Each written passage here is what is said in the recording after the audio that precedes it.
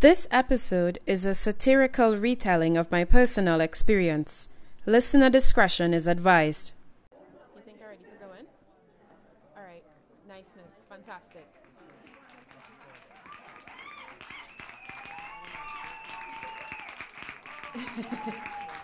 Thank you.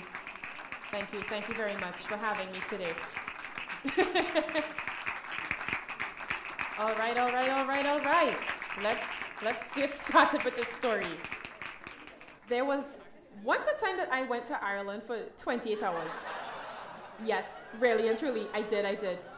Who in their right mind, well, I really should say, who in their right pocket would go over the Great Pond for a measly 28 hours?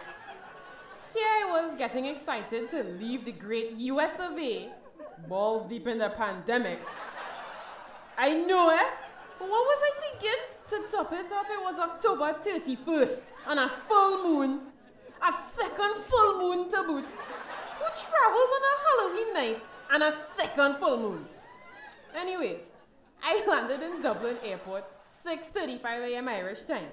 Walked up to passport control, explained that my work permit in the state had expired and I didn't have clearance to enter my own country of Trinidad and Tobago. Who told me to say that? I don't know. It just felt like something I had to say. They pulled me into the VIP section to grill my black ass. Apparently I was too broke to be there, and they thought I was pulling literal shit out of my ass and handed it to them. Well, boy, I wish I was. So with typical Dublin Airport hospitality, they provided me my own escort and security detail, which of course was the Garda Síochána themselves. Wasn't that polite of them? Oh, what was that? I am not an uncultured swine. Everyone knows the Irish call their police Garda. It's common knowledge. Come now, man. Anyways, they took me to this hotel. Yeah. I pride myself in being a Google local guide level 7. You know? So naturally, I rate that hotel a 2 out of 5. I would have given it a 1 star if possible, but they fed me a Big Mac combo and a local made personal pizza, so yeah, I was being a little generous. To be honest, I was wondering if the Garda felt it necessary to inform my Airbnb host that I was staying somewhere else for the time. It would have sucked if they didn't. Oh, I just remembered.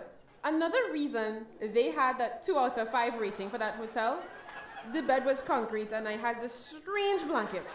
Sleeping was a bit restless and, well, I wasn't traumatized or anything. So me, being the intellectual, asked for some mental nourishment instead. They handed me a thriller called The Final Reckoning. Yeah. Yes, it did. That's what it was called. Bruv, what a title. That wasn't scary at all. I don't know when it happened, but apparently I fell asleep and at the ass crack of dawn, the select Garda detail came to pick me up. Those guys were chill though. They gave me a nice quick tour of Ballymun, allowed me into the airport from this downstairs area with our very own security checkpoint. Nice stuff. And to sweeten this whole thing up, they used the lovely Irish people's tax money to book me a flight to the States that morning. Yeah.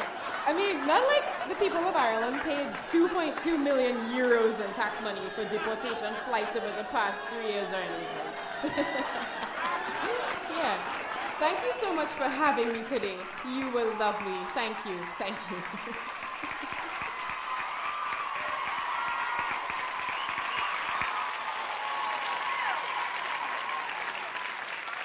Oi, guess what? You can support this podcast with an easy 99-cent monthly subscription. Yep, 99 cents. That's all it takes. Just enough for me to have a nice, cheap meal. Thank you so much for your support. See details in the description of this episode. Thanks everyone for tuning in with me today. We will link up next time.